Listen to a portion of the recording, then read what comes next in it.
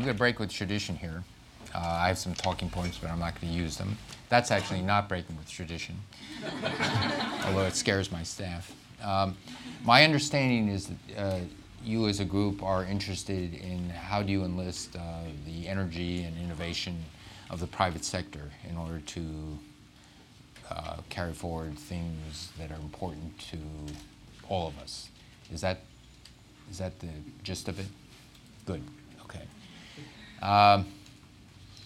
So very few brief remarks because I want it to be all a discussion.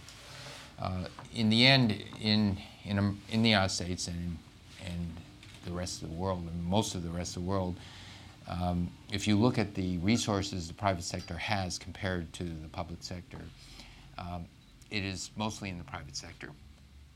You look at the speed in which one can respond to things, it's in our country in the private sector. And so the ability to take that private sector and move it in a direction, if you just leave it alone, it will do its own thing. Completely free, unadulterated free enterprise has issues. We just went through one of the issues the last 2 years in a slightly under-regulated way of people finance things.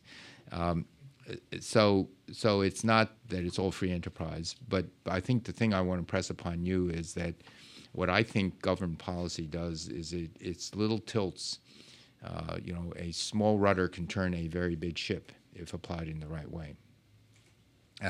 Because in America, if you want to do something like you want to stimulate the innovation that will unleash the ability to create and deploy things we need to do in order to solve our energy problem and our climate change problem, it's best done by giving conditions that tell the private sector this is where we want to go and let a lot of that ingenuity go in that direction. And so I'm a big believer in that, and this is in part what we're doing. There are a few things that the government does do because it fills in holes, and one of them is research and development in areas that don't traditionally have invested in research and development. And that would include the energy. If you look at how much money we spend on energy, just primary energy, how much we spend on natural gas, oil, coal, it's over $1 trillion. In the future, is we have to work to limit our carbon emissions, and we have to limit it by roughly 80% by mid-century.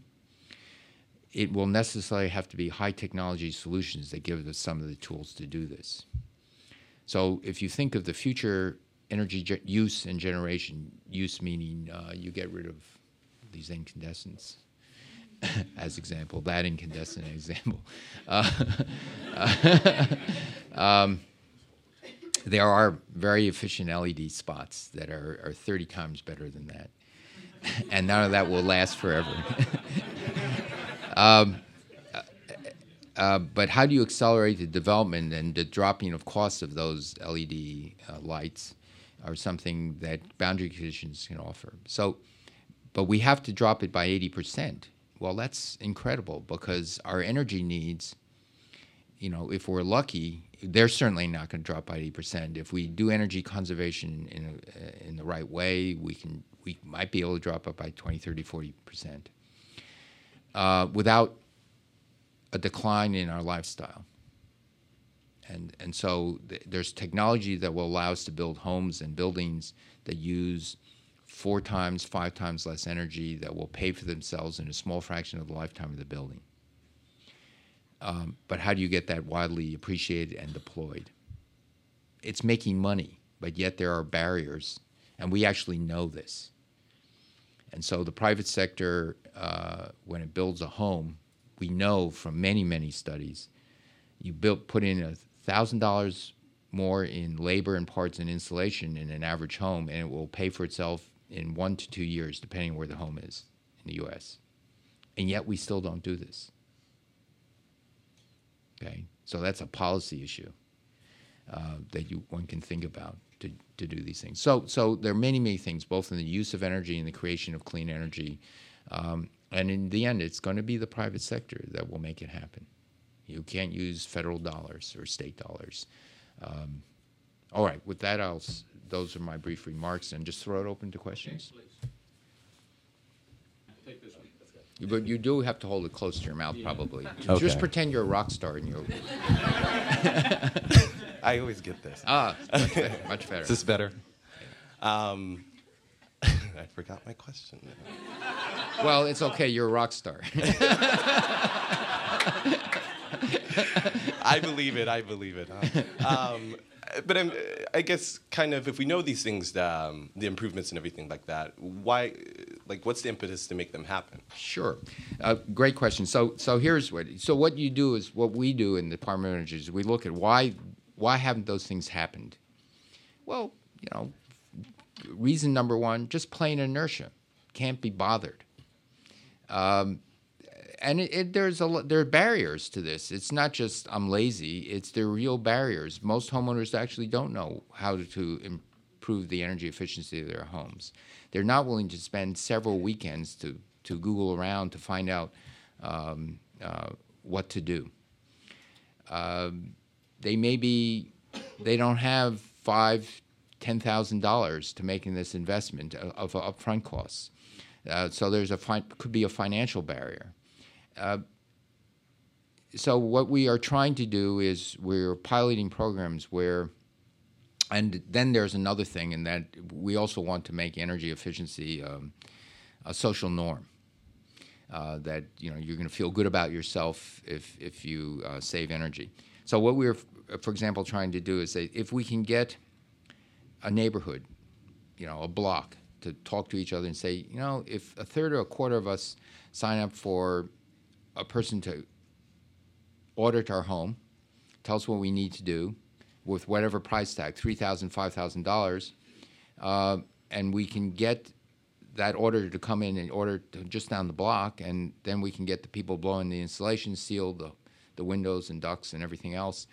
That's a form of mass production that hopefully will decrease the costs by a factor 2, but it does much more important things. If you can get the groups doing this, that the homeowners have confidence that they're going to do a job and they will save money, then you say, just sign me up. So it becomes spending weeks and weeks and weeks getting estimates, people tramping through your home and going back and forth to, no, we know that this group, we have confidence this group will do a good job. Now, the financial barrier, we're looking at ways to finance this.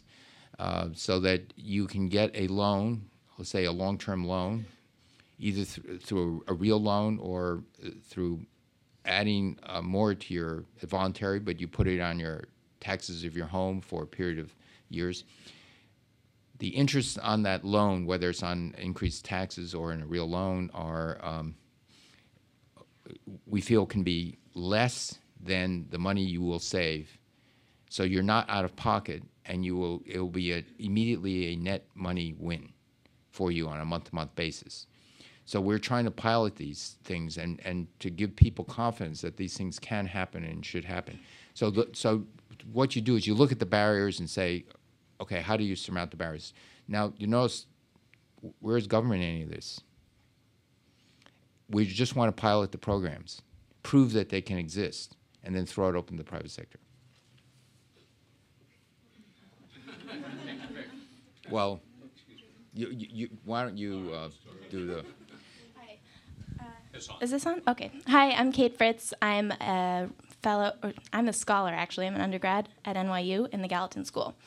And fortunately or unfortunately, I was in Copenhagen in December, and I witnessed some pretty sad intergovernmental exchanges about climate change. And it seems like cooperation between governments is in a bad way right now. And, you just mentioned that the private sector is going to be the path towards solving many of these problems. I agree with you. And, but it also seems like, innovation in the energy sector, particularly in Northern European countries and Germany and China, is incredibly important.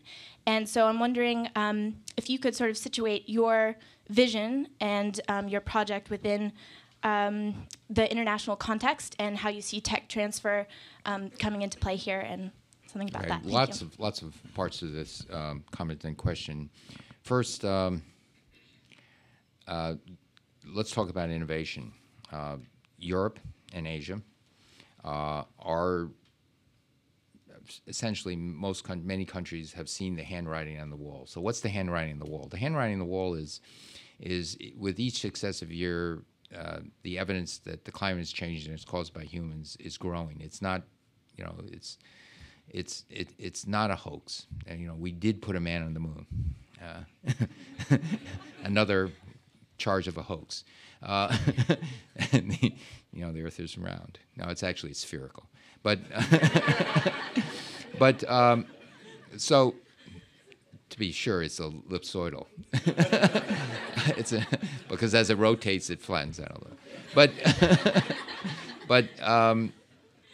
But there is growing evidence that the climate is changing, and a large fraction of it has caused by humans. And it's more and more compelling. Okay, so, and let me give you just an anecdote. In talking to the Premier of China about almost a year ago, he said something he didn't say to me 3 years ago when I was talking to him about how to transition to sustainable energy. And a year ago, he said that climate change, if we continue on our path, we the world continue on our path, climate change to China and to the rest of the world will be devastating. Our increase in carbon emissions is totally unsustainable. We are going to do everything we can to diversify, to clean up our energy supply. Vice Premier, same thing. Okay? Supported by the President of China. Very, very different dialogue than what we were hearing 3 years ago. They're taking action. But they're also taking action. And by action, what do I mean? They're building now the highest voltage transmission lines, investing $88 billion by 2020 to build the highest voltage transmission lines in the world to transport electricity generated in the western part of China, where their renewables are, their hydro, their solar, the wind, to the eastern part of China, where their population centers are. One state-owned company, State Grid, $88 billion. Now, they do things a little differently in China. I asked the CEO of State Grid, that's a lot of money by 2020, how do your customers feel about that? He says, well, of course, nobody likes taking money away from them, but we explained to them how important it is. It's a state-owned company. Now, we have a democracy. I'd prefer to live in a democracy. But the point is, also they see the economic advantage of developing these technologies. And they see it very clearly. And they want to grow their wind and solar. And so they're the leaders now in highest voltage transmission in the world. That technology, they're the leaders. They're closing their old inefficient coal plants. They're beginning to look at carbon capture and sequestration. But in the meantime, they've put in the most efficient coal burning plant in the world, and those are the things they're installing. They're building 21 nuclear reactors of the newest generations. About half of all the world. It's tremendous. They're growing their technologies because what they're doing is they're saying, we're going to develop a home market for this. And when you develop a home market for it, you get manufacturing, you get R&D in our country, and then it's all good for export. And so because they're moving so aggressively, a company I know reasonably well, it's a company called Applied Materials. It's in the peninsula in the Bay Area. It's a $50 billion company. It's an amazing high-tech company. They sell factories. They sell high-tech factories, and how do you scale up a process so that using robots and all these other things, you can manufacture very efficiently, very low labor costs, turnkey factories. So they've sold 14 turnkey factories in 2009, not a one in the United States, even though they're based in the United States, because the policies weren't helping make the investments in the United States. And I toured a plant, photovoltaic plant in China that Applied Materials installed.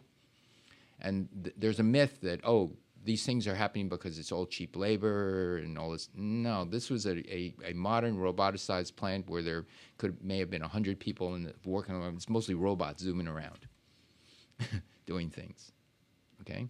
And what they did is it's a photovoltaic plant, thin film, and they bought the factory, and then they put their top engineers on it and say, we're going to improve the process, make it even better, so we will be even more competitive, okay? Because the government has made it quite clear there will be a market for this material.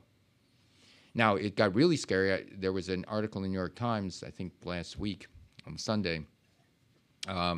Mark Pinto, who is a fellow I know personally at Applied Materials, he's very high. I think he might be the chief technology officer, very high up in the company. It's moving his family to China. Why? Because they're putting an R&D facility in China next to the manufacturing of their factories, because R&D follows very closely with manufacturing. It's just business, okay?